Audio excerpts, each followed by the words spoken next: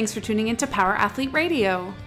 This week we welcome back to the show friend, coach, visionary, entrepreneur, dreamer, dancer, former baseball player, and current ponderer of leadership, Logan Gelbrich. If you've had the good fortune of meeting Logan or hearing him speak, you are all too familiar with his infectious personality. His unique combination of self-awareness, curiosity, and knowledge provide a depth to his coaching that is rarely achieved. And on top of that, the guy is super strong and a damn good mover. He is currently occupied with several iterations of the Deuce brand and namesake, and an integral part of that success relies heavily on his coach's development. Learn how Logan has built an army of ambassadors whose loyalty is unwavering, and maybe even more importantly, who maintain a constant desire to improve. After all, isn't that what we all want out of our coaches? This is episode 244.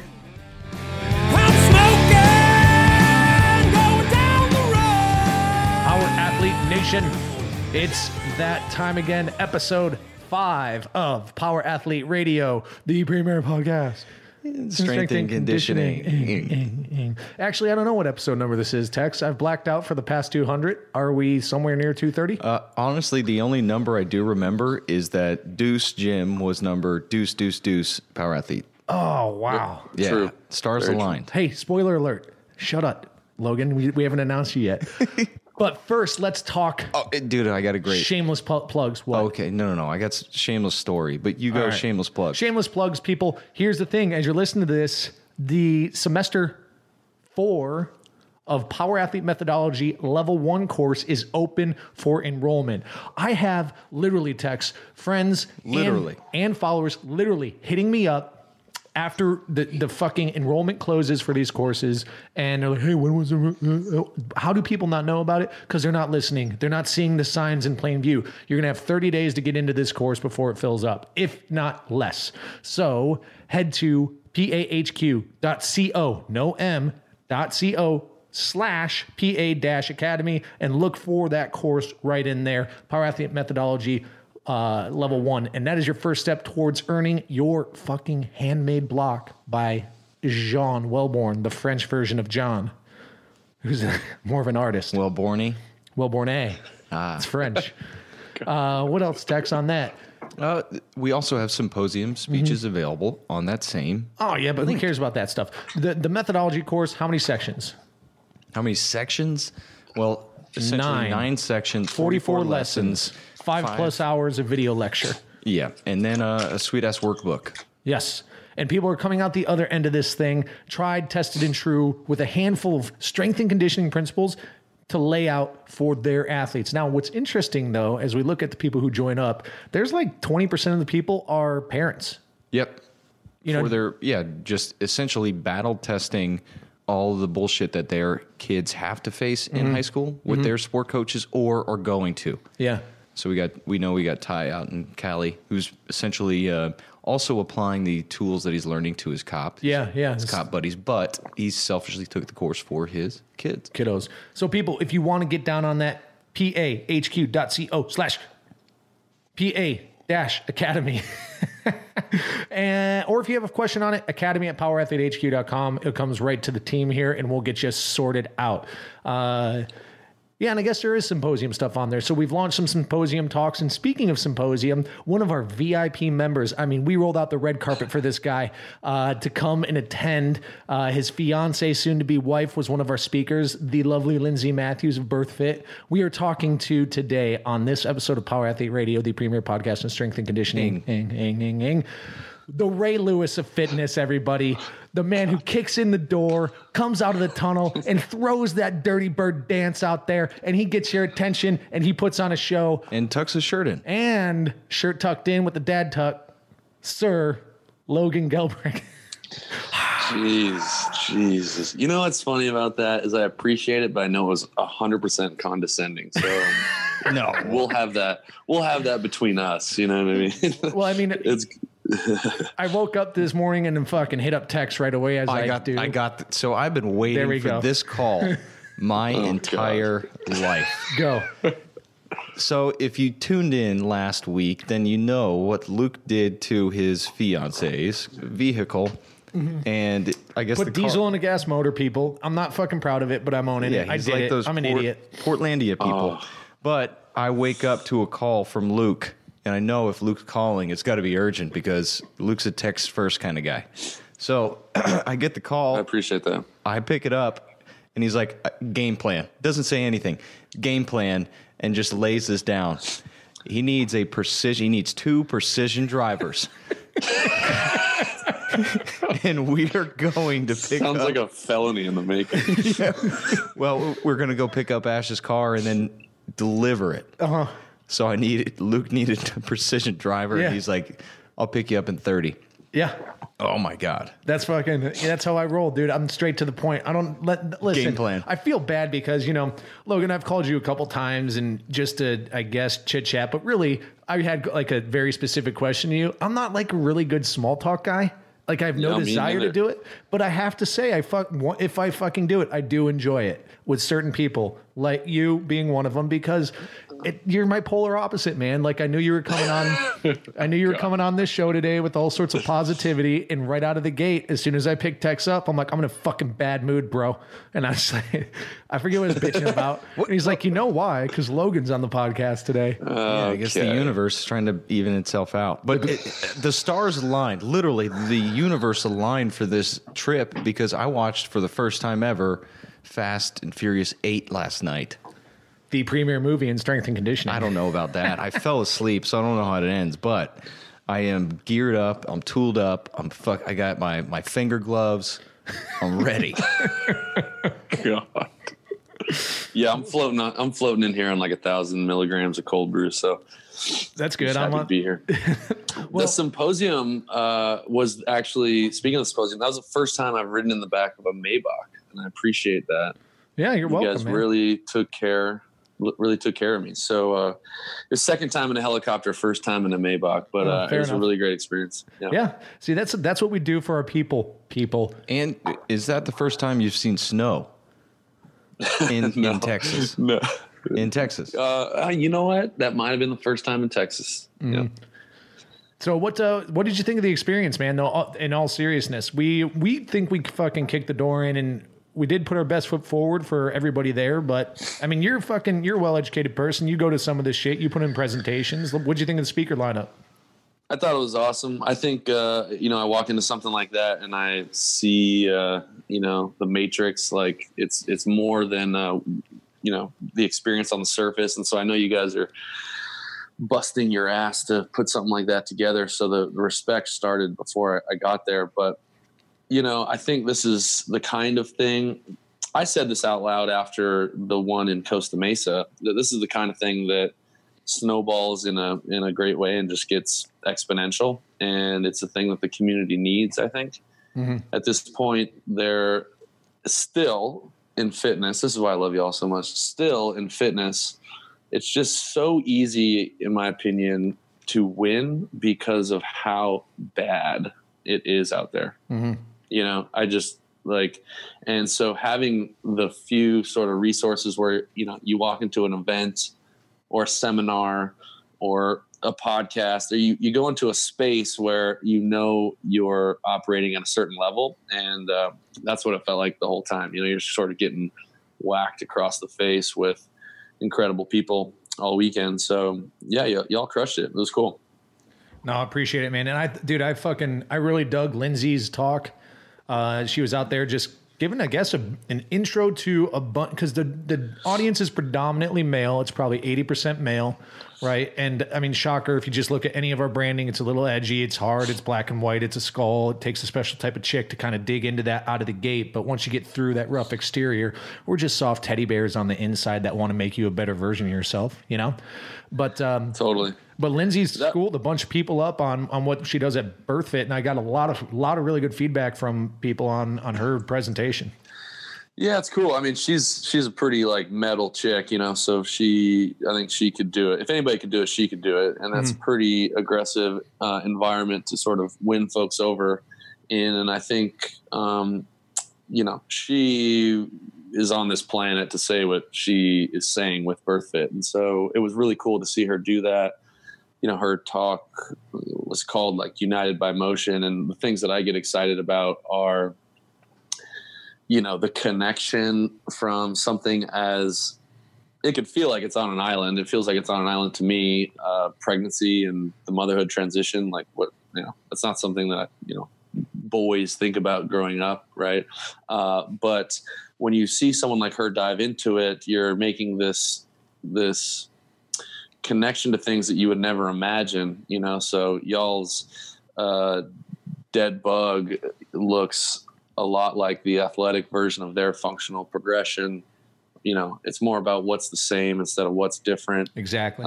They are really interested in bearing the burden of being on the forefront of responsibility for the conversation around the motherhood transition. And that includes movement, you know? And so this isn't like a, you know, CrossFit for pregnant chicks or like a mommy and me type of joint. It's like, what is movement and how do we hold everyone accountable to this information once we give it to them? And it's just crazy the research they've been willing to do and the ownership they've been willing to take on that, which begins with their strategy to teach women how to move and sort of quote unquote rehab them after pregnancy, is through a progression that you and I and Callie and John and you know, kids in China and women in Australia all went through uncoached as babies, you know. And if that's not powerful in terms of a connection that rises above like this dogma and fitness and all the stupid rules and shit that we get excited about all the time, if that doesn't excite you, I don't know what would, as like a movement coach, you know? Yeah. I think people resonated with that, you know, even if they were dudes and even if they didn't have kids or whatever. So it was cool. And I got, you know, dude, I got to, like, I don't know. I just feel like I'm over fitness. You know what I mean? And it has nothing to do with, you know, as you know, we were in the CrossFit Fold doing a seminar and now we're not. It literally has nothing to do with that. I was over it years ago, and it comes down to exactly what you said, is like this movement. And more so, I think what pushed me away is how fucking hung up people are on the rules, right? Mm-hmm. Arguing about the rules of exercise and shit like that. Like, and it comes down to, you know, how did McKeefery put it, Tex, about, he has a brilliant quote, Ron McKeefery, one of our previous guests, CEO strength coach, now with Play, about like a principle-based approach versus like tactics or something like that. Well, his big thing is a principle-based coach versus a philosophy-based. Okay. And essentially it comes down to like stand for something or fall for everything. Mm-hmm. And philosophy, it is so emotional. It's like he's not necessarily, you know, poo-pooing on it, but it's not where you begin. Right. And I guess, Logan, I don't know, man. And I guess our listeners, it's just, that was a great way to put it, is like the people trip out on those rules. And I'm over those discussions and like the details and the minutia. And you know what I often see you and fucking Carl over and doing shit with Strike and United by Motion. And like, there's truth to that. And I think that's why I really dug on Lindsay's talk as well, is like, there's no fucking rules. It was about, hey, the only rule is don't be like detrimental to the motherhood transition to the child. Like, just make sure everybody's moving, happy, healthy, and there's like a trajectory, right? You're going in a direction of betterment versus like sets and reps, and whether you call it a squat clean or a clean, and just like, I can't, like, things that are so just irritating. Yeah. It's a personal responsibility thing. And it's funny. You mistakenly called me the positive guy, because I'm like so down on all of humanity. Basically, I'm extremely negative and pessimistic at all times. So, you know, I too can't stand fitness, and I actually have never been into it. Well, clearly you played baseball, so that's right. Yeah. So it's like, what is that even? What is it, dude? And before I just breeze past that comment, you went to 163 games this year, and there's only don't discount the playoffs. I also went to the playoffs for the Astros, world champion Houston Astros. I mean, you're going to like a day game, you know, in Chicago, and then you're going to the night game in New York. I mean, I've never seen a bigger fan of baseball. Oh, I do appreciate, and I'm just doing a lot of research for athleticism in that sport. That was just my big goal. 2017 was athleticism research in there. And I came out the other end a fan, man. Shit. I won't apologize for it. Okay. I respect that. Back to my pessimism. You know, it's like, that is, unfortunately, Luke, the thing you're talking about is it's a human nature thing. If you ask me, I observe, and I know y'all observe the same thing. This is something that comes up over and over again. It's huge in like the nutrition conversation. People want to know the rules so they can put the responsibility off their shoulders and onto the rules. So tell me what it's called. You know, is it paleo? Is it not? Is it keto? What are the rules of this thing? And then when it breaks or it doesn't work or they don't get the results they want, they have this thing that they can disassociate blame to, you know, and that will always be a lot more popular than the personal responsibility that I think we'd all like to see, which is true sort of like ownership of your own outcomes. And it's a bummer. It's a bummer deal. People get hung up on it because it's easier to get hung up on it than to be responsible for it, you know? And yeah, that's a big problem in everything, not just fitness, I think. Yeah, fair enough on that. Yeah, I can see that on a different level. Even, you know, when it comes to sport coaching, first person fired is your strength and conditioning coach. So it almost just buys you 1 year as a head coach because, you know, you're putting all the blame on them. They didn't prepare our guys that for their performance, so on and so forth. So it's, I don't know, passing the buck, whether it's to the rules or somebody else for not following them. Yeah, maybe it's personality type. I don't know. Well, and you know, we get into this with like the coach's prep thing and context. So like the sort of next outer ring of like the technical base required to coach movement is, in our opinion, being able to hold that technical base in context. And this is sort of our strategy, like insurance policy against dogma, right? And you guys are some of the smartest people in this space, and I respect everything that you guys do. No, don't want me in that. I'm just a guy who listens to smart guys. I meant Tex and Callie. That should be assumed.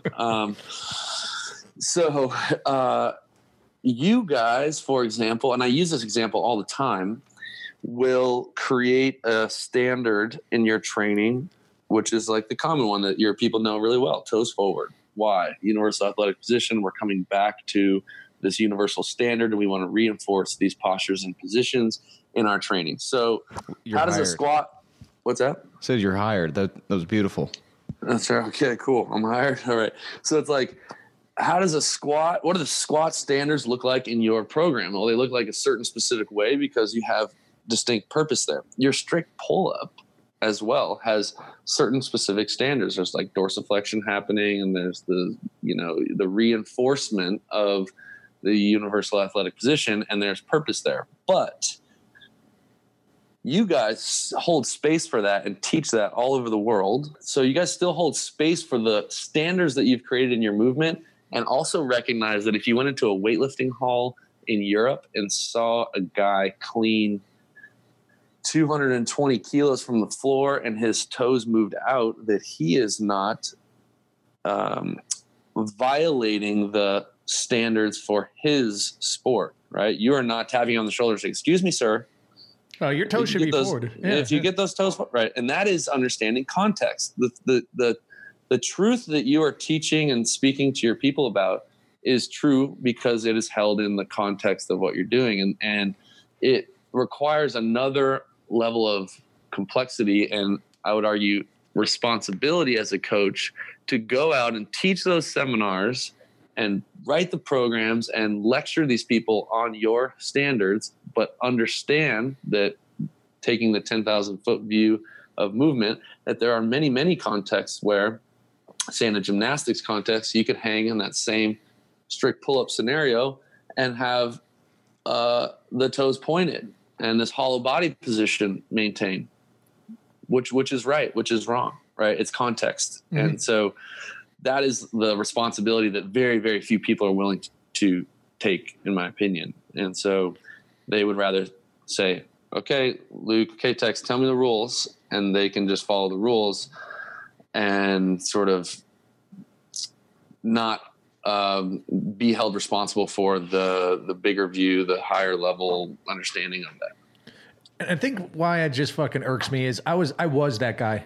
I mean, Tex, I've told the story a couple times about my quote unquote awakening that was at our course, where all of a sudden I realized, like, what the fuck am I doing, man? It came down to the don't be weird portion, spoiler alert, of the nutrition lecture. But I was able to take that, extrapolate it, throw that net around literally everything I was doing within the four walls of the box, right? And then my personal development to be better at that, because I was passionate about it, and realized, like, nothing matters. Nothing really matters. I'm going to take the opposite stance and saying everything matters. Everything is everything. But that is nothing. If everything is everything, then it's nothing. That's what I'm saying. Am I wrong? Yeah. Am I wrong? Yes. Are we going to split hairs over this? We are splitting hairs over that right now. Do it. You are wrong. So on so many levels.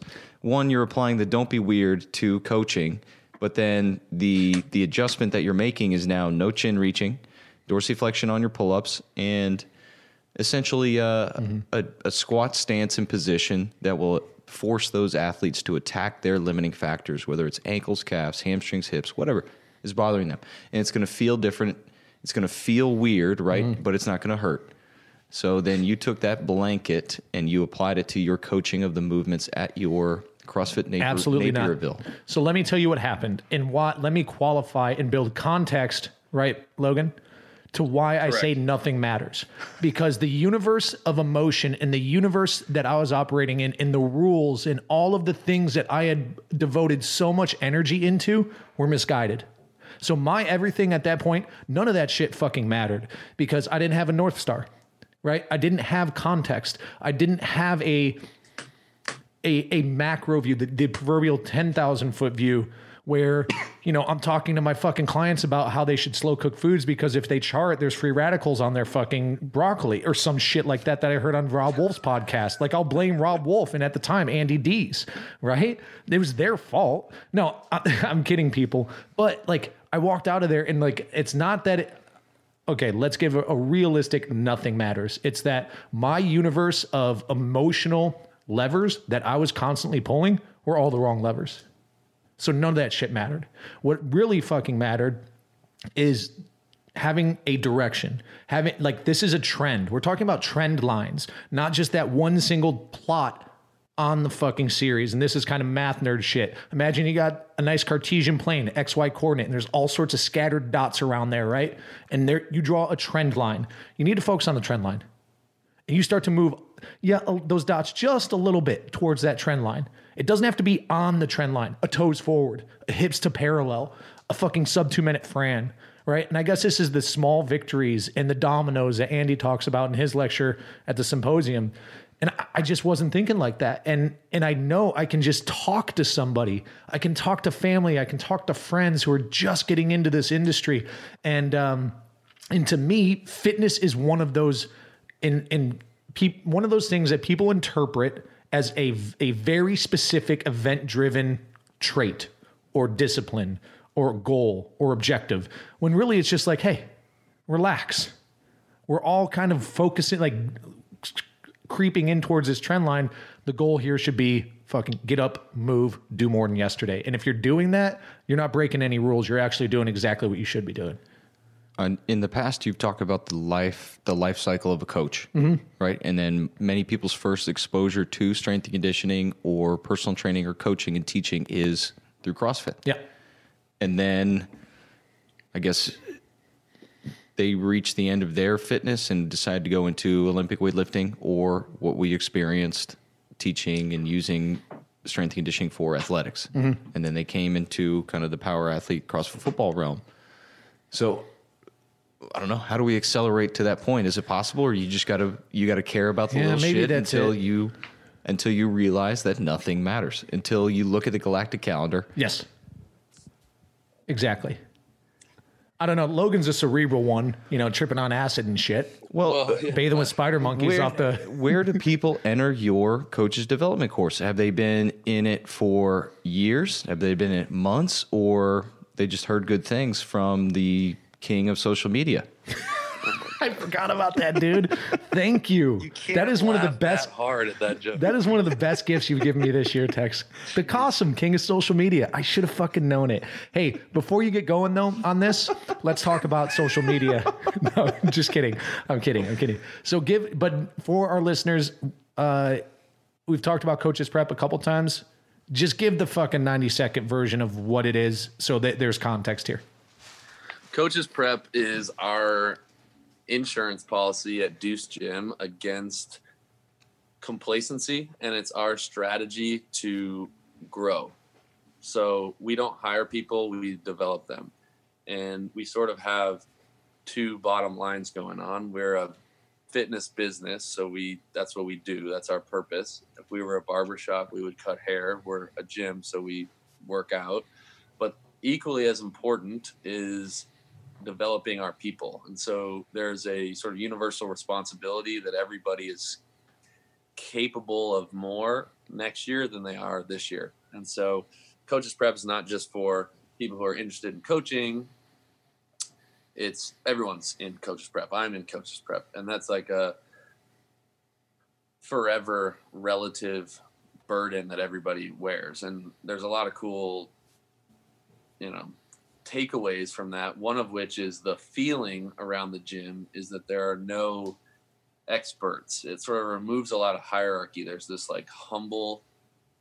this tone of like a humble vibe across the board, because everyone is very clear that this is a house of learning, and then your relative pursuit of getting better is the same for me as it is for the person who knows nothing and it's their first day attempting to learn to be a coach. And so now that's evolved because it's done that well for us. I think people sort of noticed that or wanted to be a part of it who didn't live close by or had their own gym or whatever. And so those sort of principles have been made into a course online, and that's Coaches Prep 101.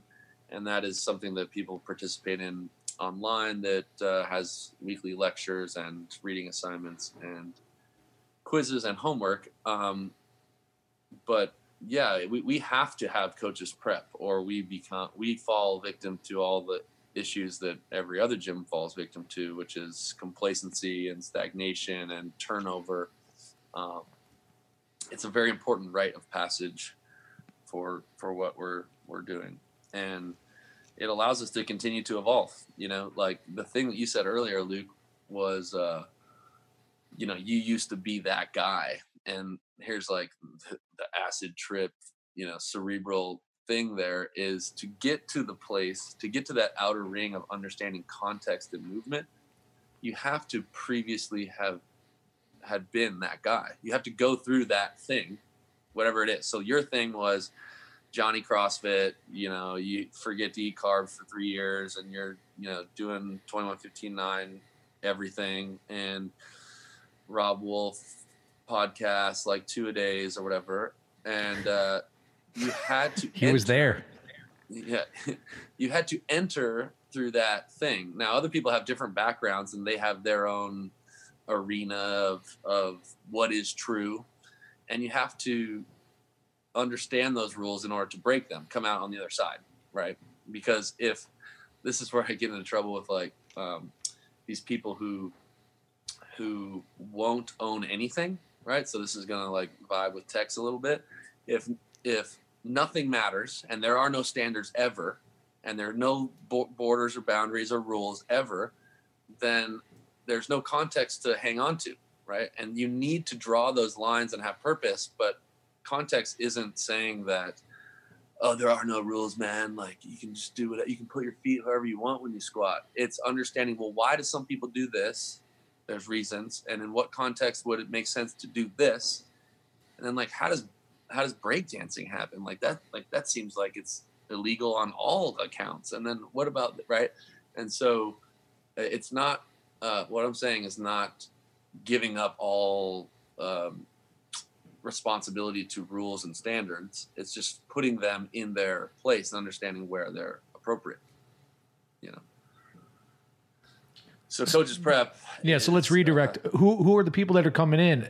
You know, so there, let's call like being that guy and getting to that place. That's the coach's journey, right? And let's say there's, you put that into quadrants or whatever you want to do, however you want to phases.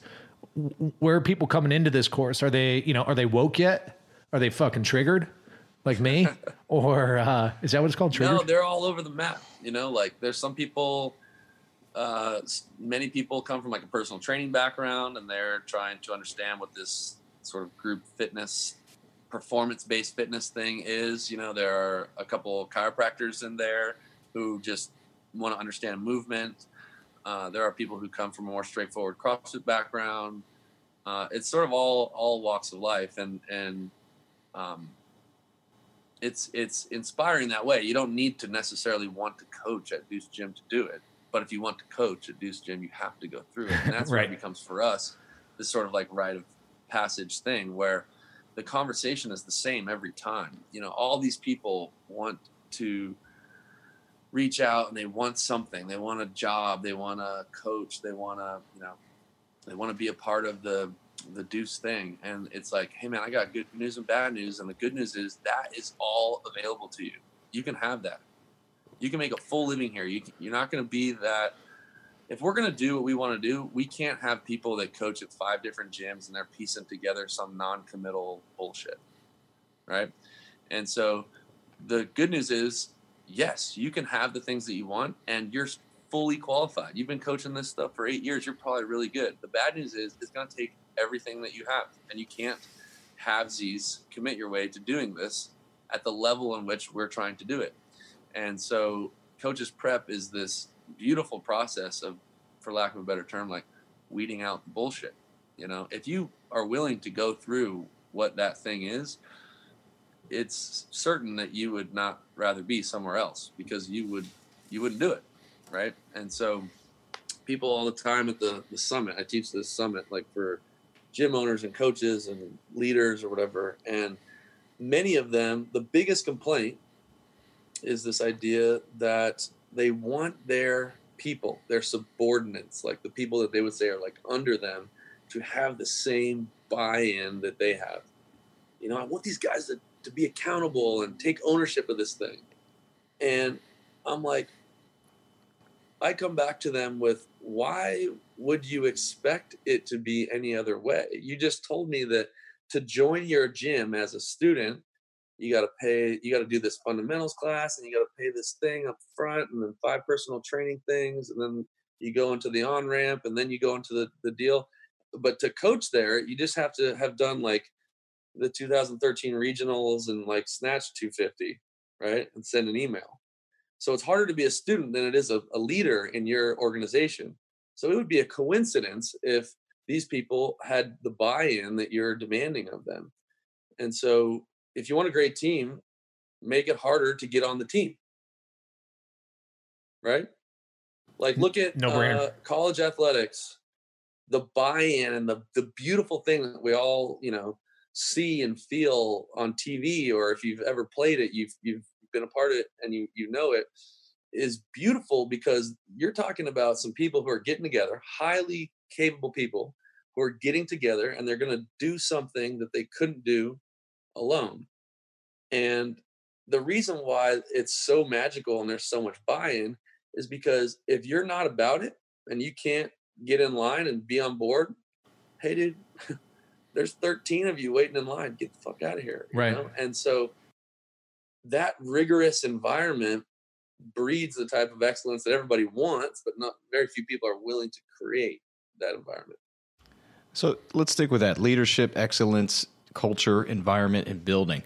So it sounds like a lot of the lessons that you're aiming to apply in your business are learned from your experience as a collegiate athlete. So do you look to that experience as an athlete for parallels, or these are just kind of natural leadership rules and roles that you find just kind of work best no matter your industry? So I think it's both. It goes back to what I said earlier. I was quote unquote that guy because my specific background is in this collegiate baseball thing.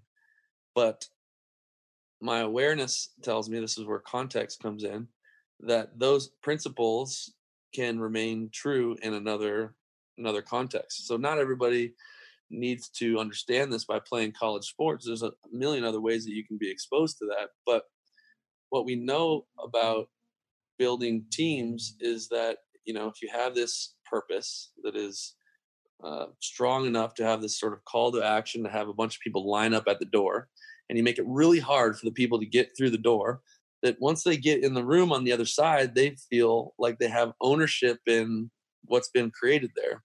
And I remember in college watching our manager, our head coach, Coach Hill, do his thing. And I was like, this guy feeds his family based on the behavior of 18 and 19-year-old idiots like me and my buddies.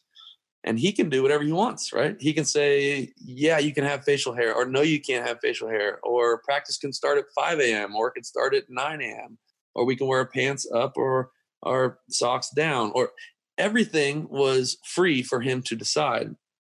And I remember looking at that and seeing purpose everywhere. And it's what excited me about entrepreneurship. It's the same thing. Essentially, all these are our environments that give us a little bit of feedback as to how we're doing. That's what an opponent does on the field. That's what another business, your opponent in business would do. It provides an environment to hold you accountable to see how good you can get, And so I think the team component, the leadership component is the same. But no, you don't have to play college athletics to understand that, A couple books that maybe you've tapped into these kind of in your inner circle, but I've appreciated Thinking Fast and Slow. So yep. Yeah, kind of two psychologists that they went and applied psychology to business and economic models. And so you had all these economists that would apply and say, hey, or the market should go this way, or business is going to make this trend. And the two psychologists were really like, no, you're not taking in the X factor. You're not taking in the people factor in this whole thing.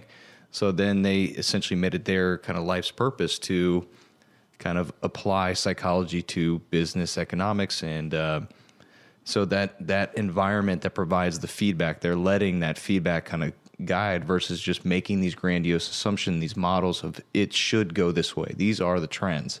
And, this economic people that failed to, I guess, make the adjustment for this psychology of people, kind of they fizzled out. So like their model was right, everybody else is wrong kind of thing. So I don't know. Maybe that's you are applying that right now as you develop this business of fitness, this business of coaching, letting the feedback of the environment kind of drive your direction. Yeah, and the beautiful thing about business and sport, and I can't speak to this, but war, is there are heavy consequences relatively, right? So obviously we would say that war is a little bit more straightforward in the heavy consequences than say, losing a national championship or something like that. But relatively the based on purpose, the mission is very clear. The feedback loop is very clear. And that's why when we look to learn about performance, we don't look into the bell curve. You look in the extremes, and that's sort of where you learn. And business, war, sport drive best practices. It becomes very clear to all invested parties that the margin for error is very small. Everybody's interested in what is the best way to accomplish this goal. And that gets into the conversation of performance. And achieving peak performance comes down to, like, as we know, managing what you can control, right? There's always a number of things that are outside your control. Pure savages of peak performance are managing what's in their control. And that has to come with skin in the game. So the academic thing that you're mentioning, where it's like, well, we made this model or whatever, will never come with the performance weight of someone who actually has skin in the game, right? Who is holding the weapon, or who is in the batter's box, or is at the free throw line, or is, financially vested into the thing, because it's just theory at that point. And so in elements of leadership, that's essentially what you're trying to do, is you're trying to create buy-in or skin in the game where there are shared consequences, and they can be emotional, they can be financial, they can be whatever. But without that sort of rigorous thing, this is where you get into poorly run organizations where people put their hands up and say, hey, I'm just doing my job, right? The company can fail, the outcomes can be negative, and you say, hey man, I'm in my lane, I'm following my rules, right? And this is where higher level groups have to transcend the rules. So they're seeking best practices because there are relatively heavy consequences for not, and few people are willing to do that. It's just the people who are the kind of people that are interesting to you and they're interesting to me. They're the type of people that would speak at your symposium. This is the juice. You guys talk about sucking the marrow out of life. That's where it's at. And that's always going to be a harder choice than, hey man, just tell me the rules and I'm going to bang out my fitness version of a 9-to-5 real quick and check out. It's if you look at any high level organization, what you're going to see is shared accountability and skin in the game. And I guess, I don't know, public service announcement too, that if you are a 9-to-5er, whatever that is, in whatever context, like you're not doing anything criminal. You know what I mean? You're in the right direction. And I often feel like sometimes when I'm I'm not vilifying people who just aren't there yet either. You know what I mean? Is that clear to our listeners? It's just so.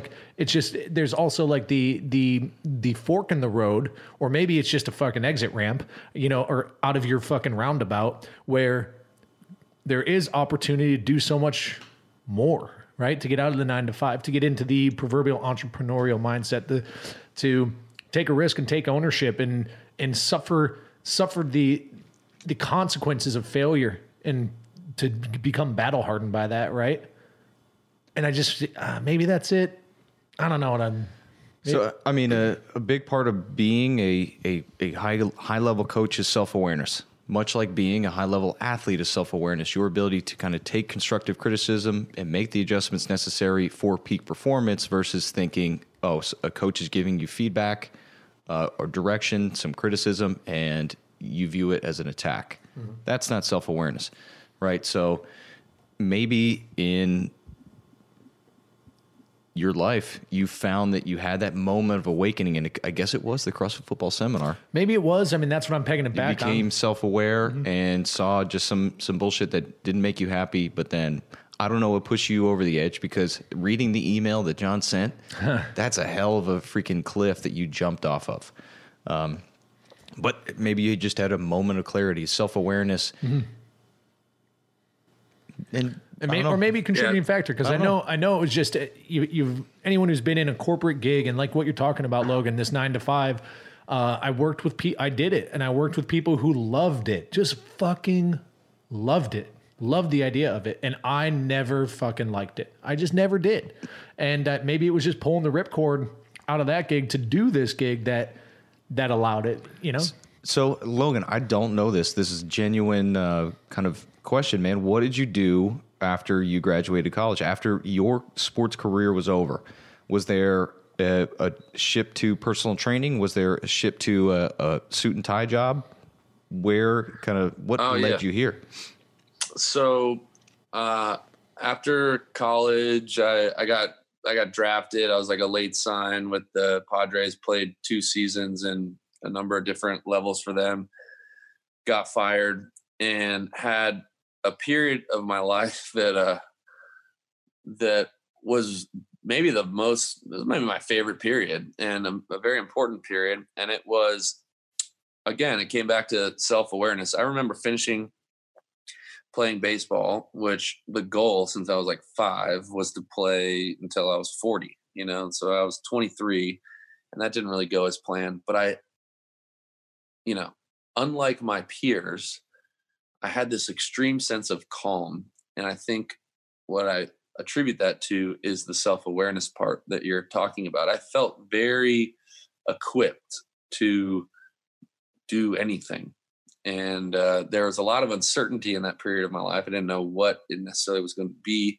I knew I wanted to be an entrepreneur, but I mean, that doesn't pay you. That doesn't get you anything. That means nothing. Right. And so it was a time of introspection, big time. And I was literally, I was making money because I had some asymmetrical information about something. I was teaching baseball, right? So I could make the most amount of money per hour coaching baseball.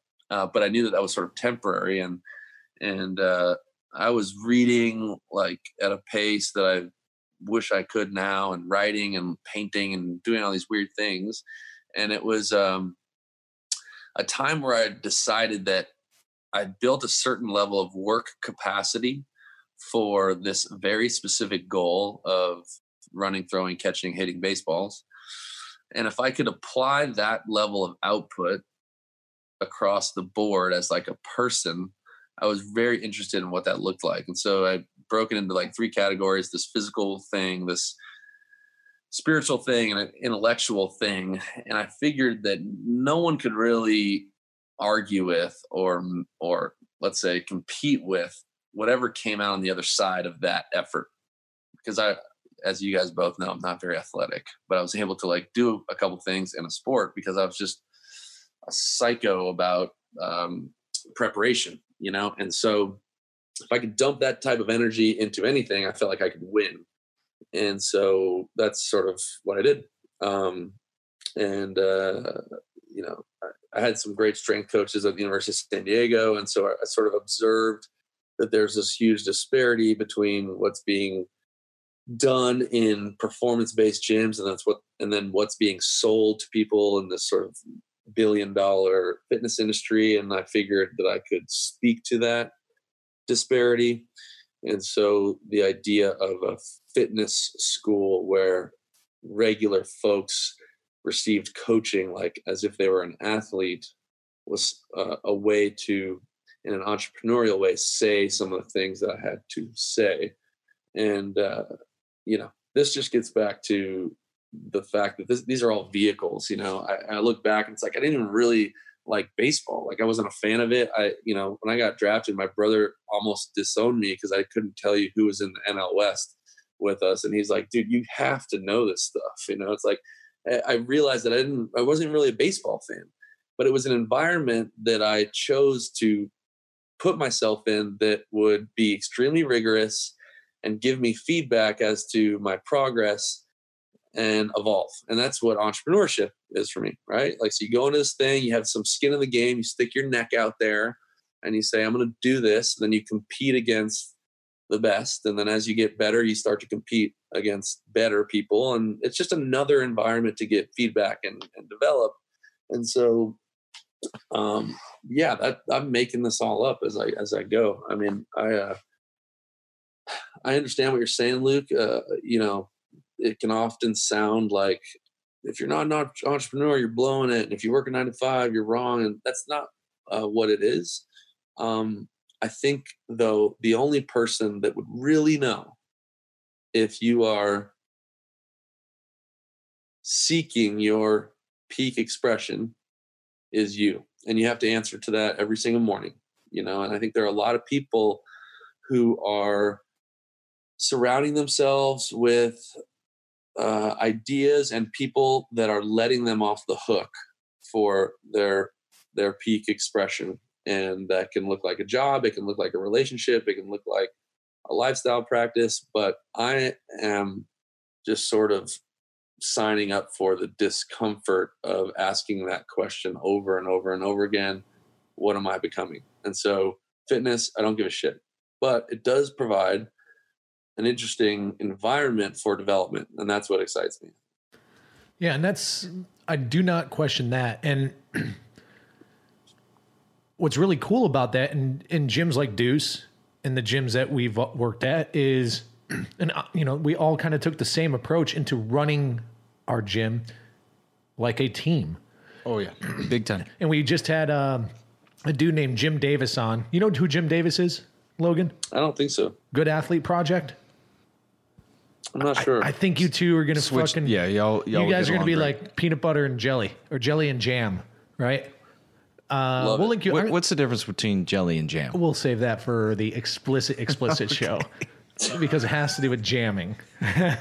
No, you know what? Let's connect them after this over email, because you should. Okay. He's switched on dude, similar mindset. Anyways, backing up, we often talk about times our sport and the life lessons learned and carry over, and he kind of calls that a cop out, and it's not the sport that did it; it's the coach within the sport, and as soon as you're like talking about accountability and placing blame or not taking ownership, as soon as you say it was the sport, then the coach gets a hall pass. Anyways, let me wrap that up, package it up, throw it out, and try to get back on the train of thought that I was talking about here. But I guess it being, this environment, this movement in the trend line towards fitness, however we want to deliver it, our vehicle would be, as I've said in the past, taking an athletic performance-based approach to using gym equipment in a gym facility. And that's the turkey, right? That's the ribs in the oven.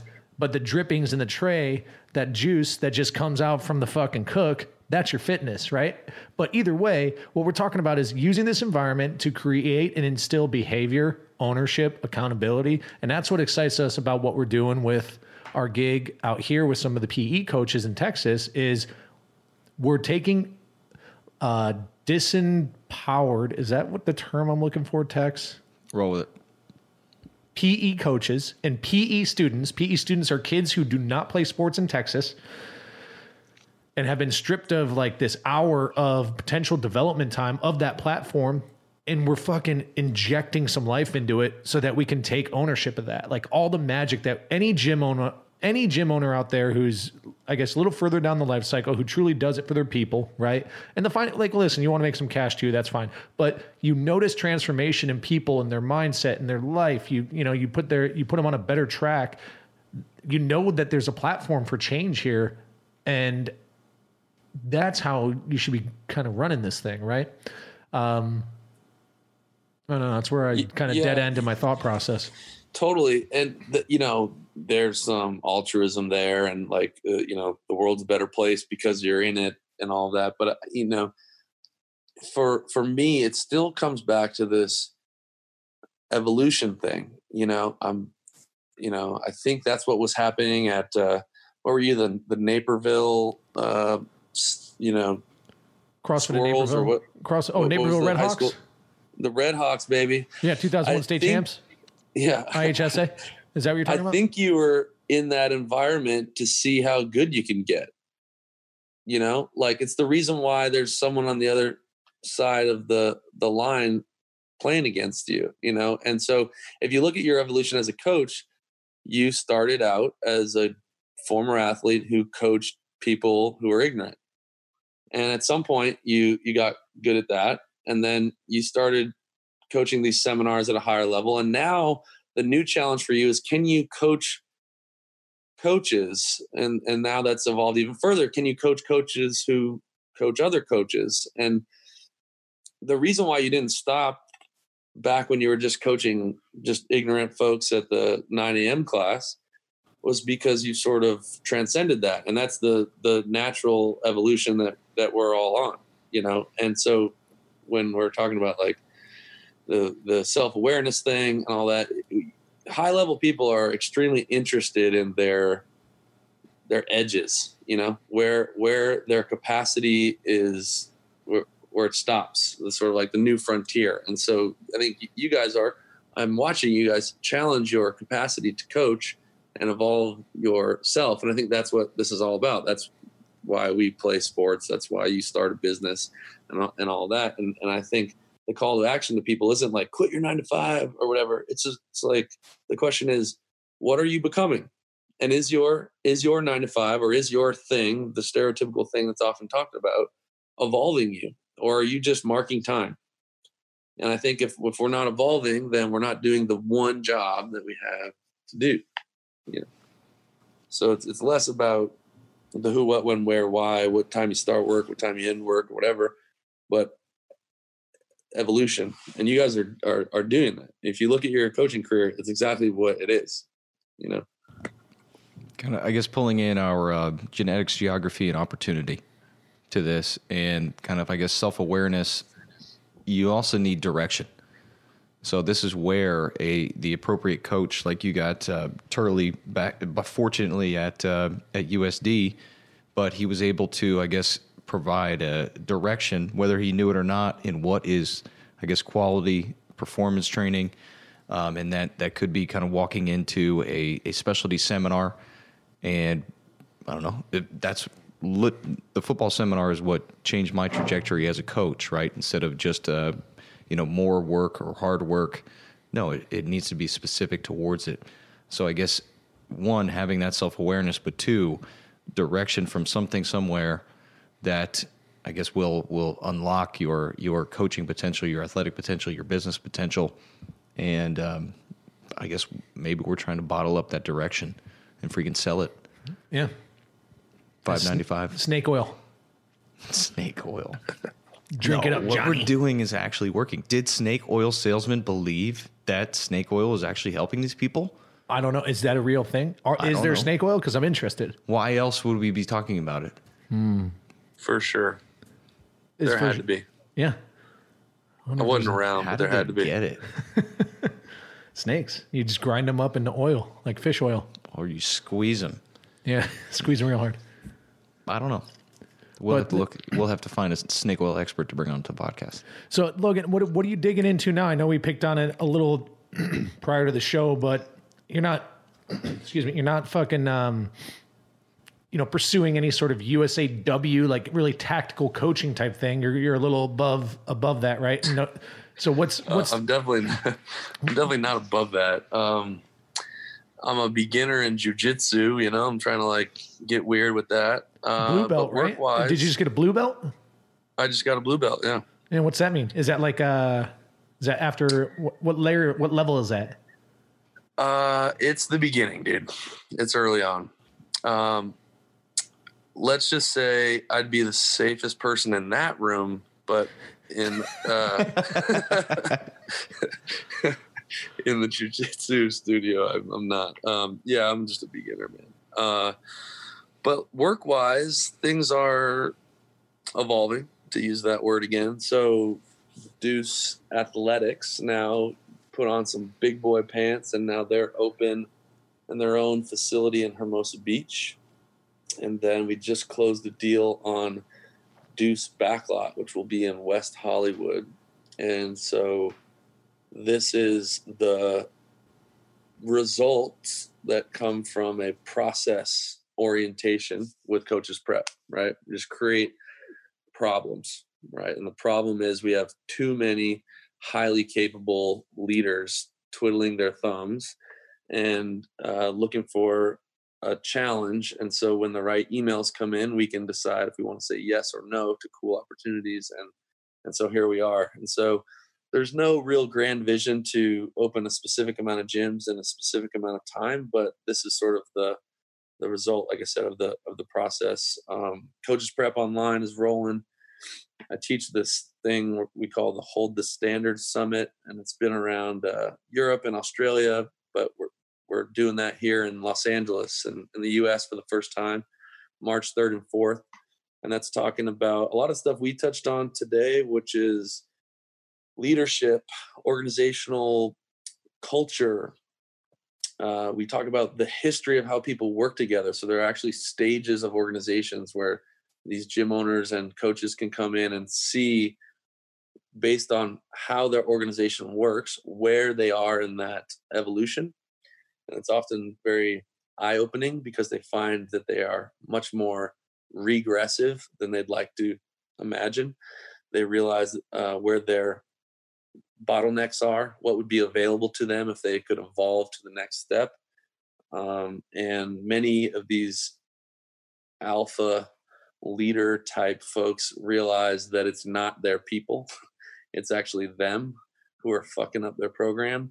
And so, and we get into basically the behind the scenes deal of like how we run Deuce Gym and just sort of coach them up. So it's a really cool time.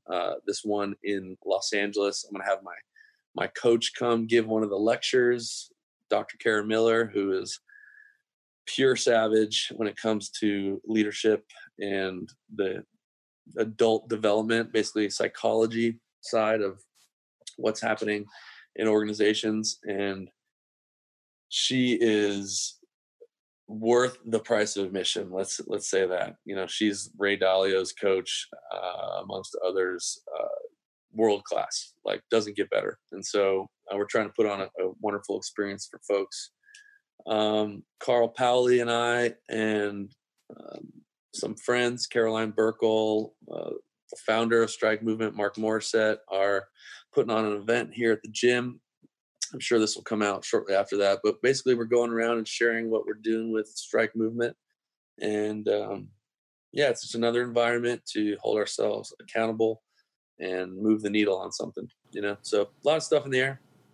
So what are you doing with Strike Movement? Are you an ambassador or like what's the involvement there? Just male model? No, man. I joined the ownership group. So I'm fully invested in the brand in more ways than just emotional investment. But, we're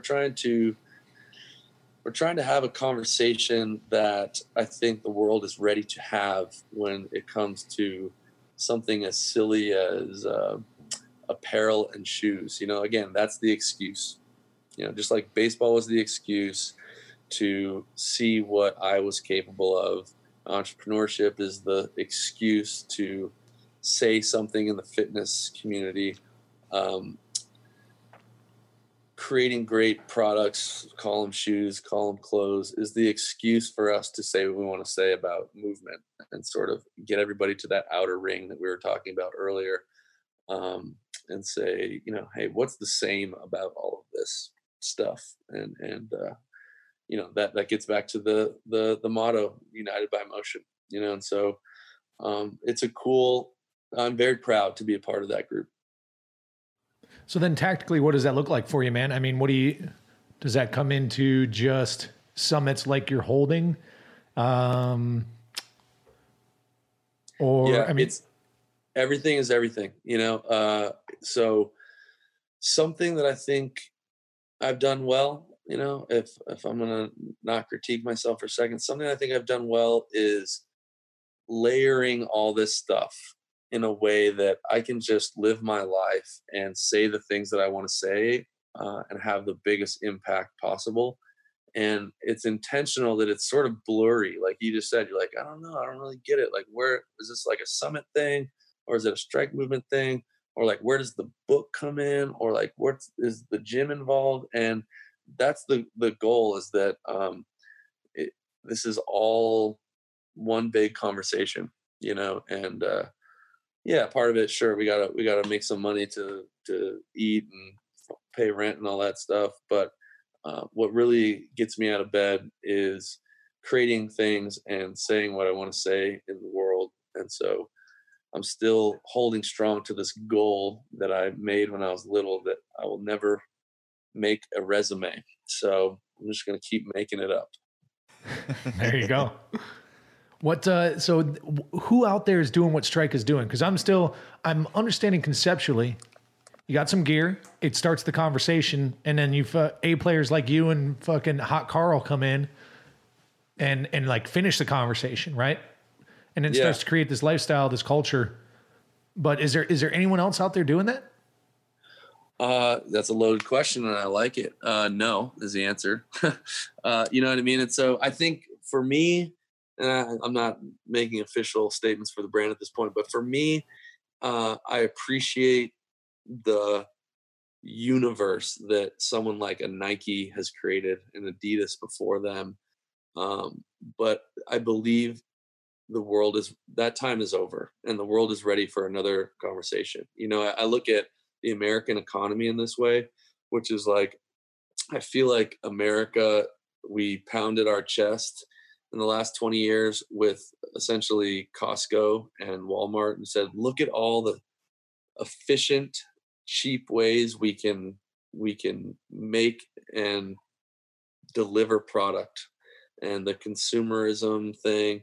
But now we want connection, like that. We've demonstrated that ability, and now it's sterile. We want connection. This is the reason why people buy, jeans from their friend's brand instead of going down to the mall, right? The time there is changing. And so what excites me about this is you look at like a Nike thing. Everybody's obsessed with Nike, right? And it's like you buy the shoe because you want to be like Mike, right? And this is a different conversation. This is like you buy the shoe so you can do your thing, right? It's like a blank canvas type of approach. This is what we're trying to say, and empowering people to go out and express themselves in whatever way that they want. Motion or movement tends to be this universal conversation that transcends all sort of opinion or whatever. And so this is less about buying a shoe because Michael Jordan's wearing it, and it's more about buying a shoe because it's a brand that is supporting your freedom of expression. And I think just consciously we're ready for this, and so with the right people, I think we can share that message well, and we are. I mean, it's definitely you're right. Directionally, that's where there are these micro pockets of success. And even outside of apparel, you see it going down with food, right? There's a food component of this that launched 4 or 5 years ago, local, farmers market, locally sourced type shit, get to know your farmer. And I'm not saying type shit because it's a bad thing. I just had no other way to put it. But Stay Classy Meats, who helped us with the symposium, and they flew out fucking 100 pounds of amazing meat and grilled it up at John's house for the speakers. You guys were invited, but you unfortunately declined on behalf of like Team Time, which deep, man. I get it. I get it and I appreciate it. And I understand. I do. And, but these guys are doing the same thing. They're using their product to have this conversation. And, why would you buy that? Because I know these guys, and everybody who buys their shit knows them. And I'm with, you're aligned with a group, and not necessarily the brand. It's the consumers you're aligned with, right? So that lifestyle element. It's trippy, man. What else we got, Tex? Well, I'm just curious about Logan. Talk to me about your creative process. So you do a lot of blogs. You spend a lot of time on social media, just crushing it. A lot of time. Crushing the social media. King of social media. So what does that creative process? Do you dedicate, all right, Tuesday, I'm sitting down, I'm shutting off the phone, I'm going to sit here with my journal? Or is it, all right, I'm going to meet my friends and we're going to talk about what's going on in our lives in the world, and then that sparks something that you want to share? So what is your creative process for all the content that you're able to distribute? For me, I'm highly introverted, so I am constantly internalizing and thinking. And for me, the creative process is one of like dissatisfaction, unfortunately. So I think this is the creative process for everybody, whether they realize it or not, is there's some sort of image or call it a standard, a preference, a taste. And the creative process is trying to create the image in your head, to present the image in your head. And what we do is we fall short of that. And the creative process is moving the needle between what is your reality, call it on paper or in an image or in an article, and your idealistic expression of that. And so creative people, or people who are expressing creativity, are essentially trying to get closer and closer and closer to that idealistic taste. And even folks who would call themselves, unartistic or not very creative, or a poor writer, for example, still have in their mind some, what it's called in like academics is a mental representation. And what the mind is trying to do is get closer and closer to this mental representation. The best performers in the world have the clearest mental representation of what their thing is. So like a diver, on the diving board at the Olympics has a very clear picture as to like what the 540 inverted twist thing is. And that gives them a chance to execute on it. Right. And so as you get better at whatever it is that you're doing, say it's like drawing or you're a photographer or whatever, your mental representations, or I should say your work, don't just get closer to your mental representations, but your mental representations or your taste or this image in your head actually gets better. And so for me, it is oddly a very emotionally dissatisfying process. I think that's why like a lot of creative people are like fucked up, is because they have this thing in their head they're trying to get out into the world, and the reality of that expression is not quite there yet, and so it's a cool thing to play with. It can get really dark, but I sort of look at that as like a microcosm of this whole thing. That's what training is, right? There's this like idealistic thing, and then you sort of chip away to get closer. That's what competition is. And so I just happen to like art a little bit. And so visually, I guess that's what I'm trying to do. Yeah. Well, I guess maybe common theme, right? Just that dissatisfied, that taste, and that being a driver for forward progress. But we coined a new term because after this last symposium, we sat down for our after action type deal and debrief and kind of dump with the team internally. And dude, so it was funny wave of emotion. You have this crazy high after this thing's done. There's a relief that it went off. No one's dead. Yeah.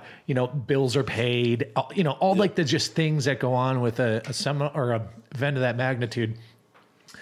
And, there's relief, but the immediate emotional response, and cause I was running point on this thing, was like so dissatisfied, like just literally depressed that it went like my lens was a lens of negativity. Yep. And I was no change there. And I was not a pleasant person to be around for the next 18 hours. And then like you start talking to people are shooting you texts. You're going back, you get this lens of positivity, right? And you're like, fuck, man. We actually knocked it out of the park, right? And then you sit down for this fucking after action report. The key players and like their verticals lay out the issues they had. And then you lay out your issues and you realize like how far short we fell from the mental, fill me in, Logan, the mental representation of the planning process.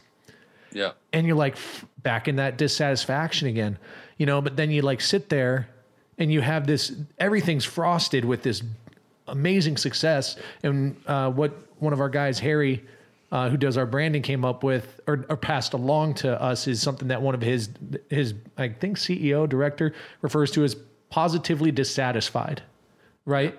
Like, and that should be the acceptable mindset after something like that, where there is another iteration on the forefront, is positively dissatisfied. Because if you kicked in the door and everything was perfect, like you said, where's the evolution in that?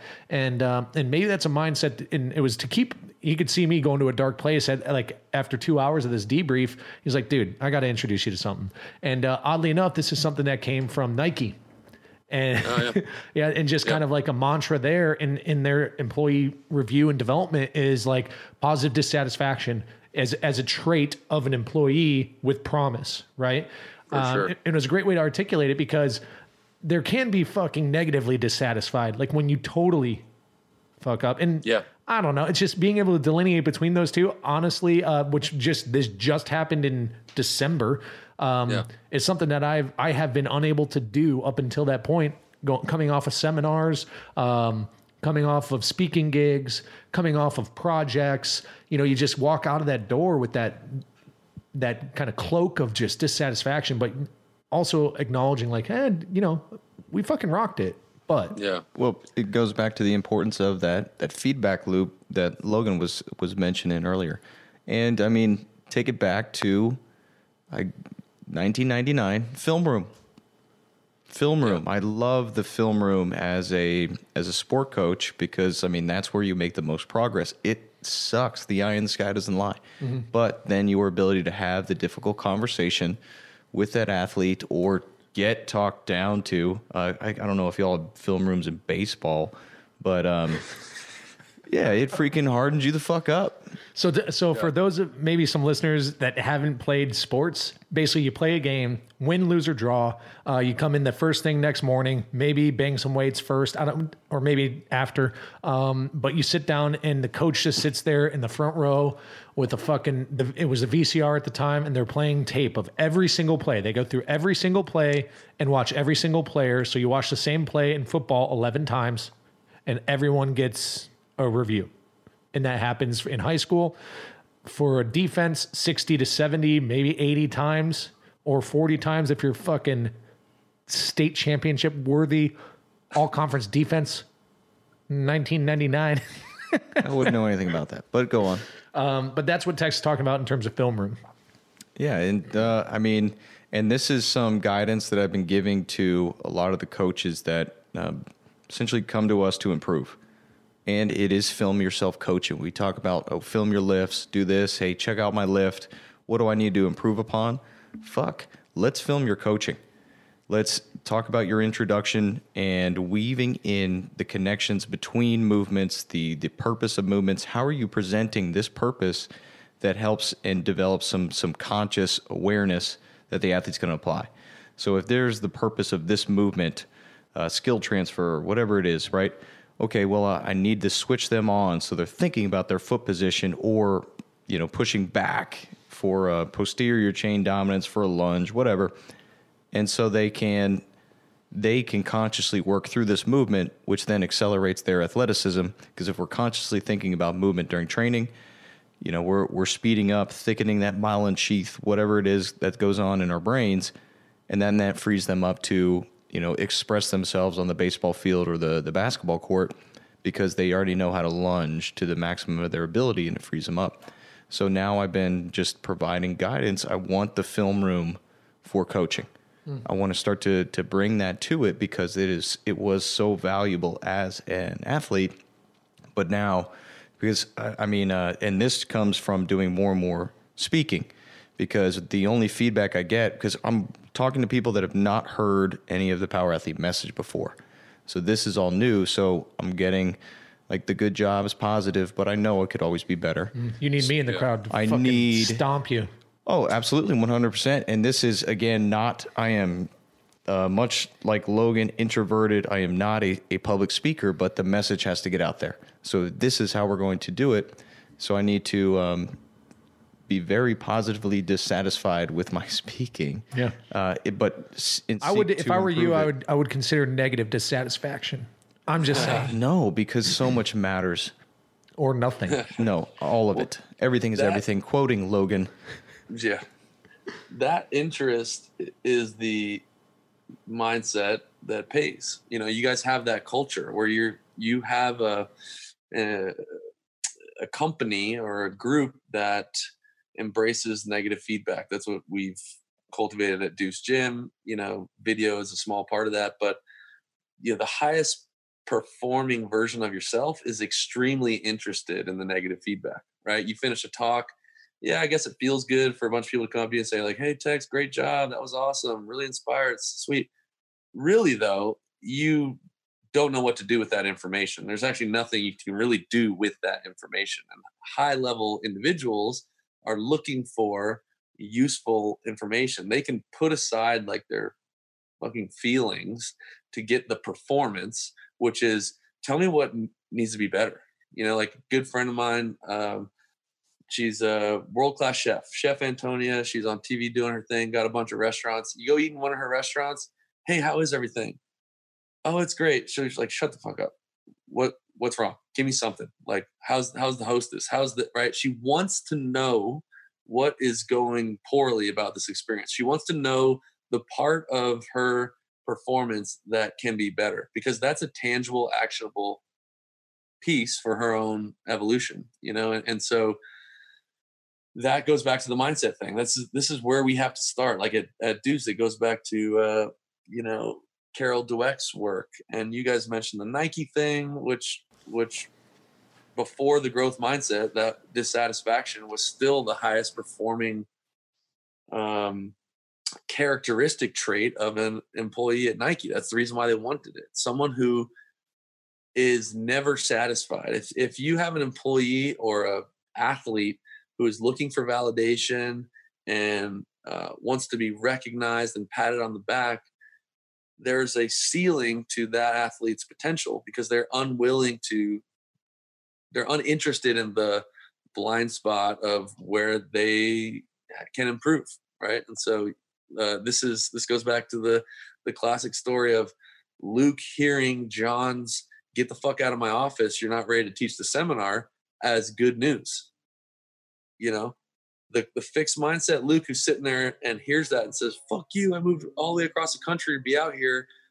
I'm ready. You're full of shit. You don't know what you're talking about." That fixed mindset guy who's protecting the ego, who's uninterested in the negative feedback, is not sitting here having this conversation with us, right? And you guys, with that culture, have built this sort of perpetual motion machine where Power Athlete is going to be better next year than it is this year. It just is, because you're highly interested in how you can be better. You know, if you guys were hyper emotional, feel good guys who just want to hear how awesome you are, then the best case scenario is you'll be the exact same next year. You know? We can't have that for Power Athlete Radio. No, we're on an up and up, because it's going to go to a movie review show soon. Oh my God. And guest karaoke. I mean, carpool karaoke is crushing it. Why not podcast karaoke?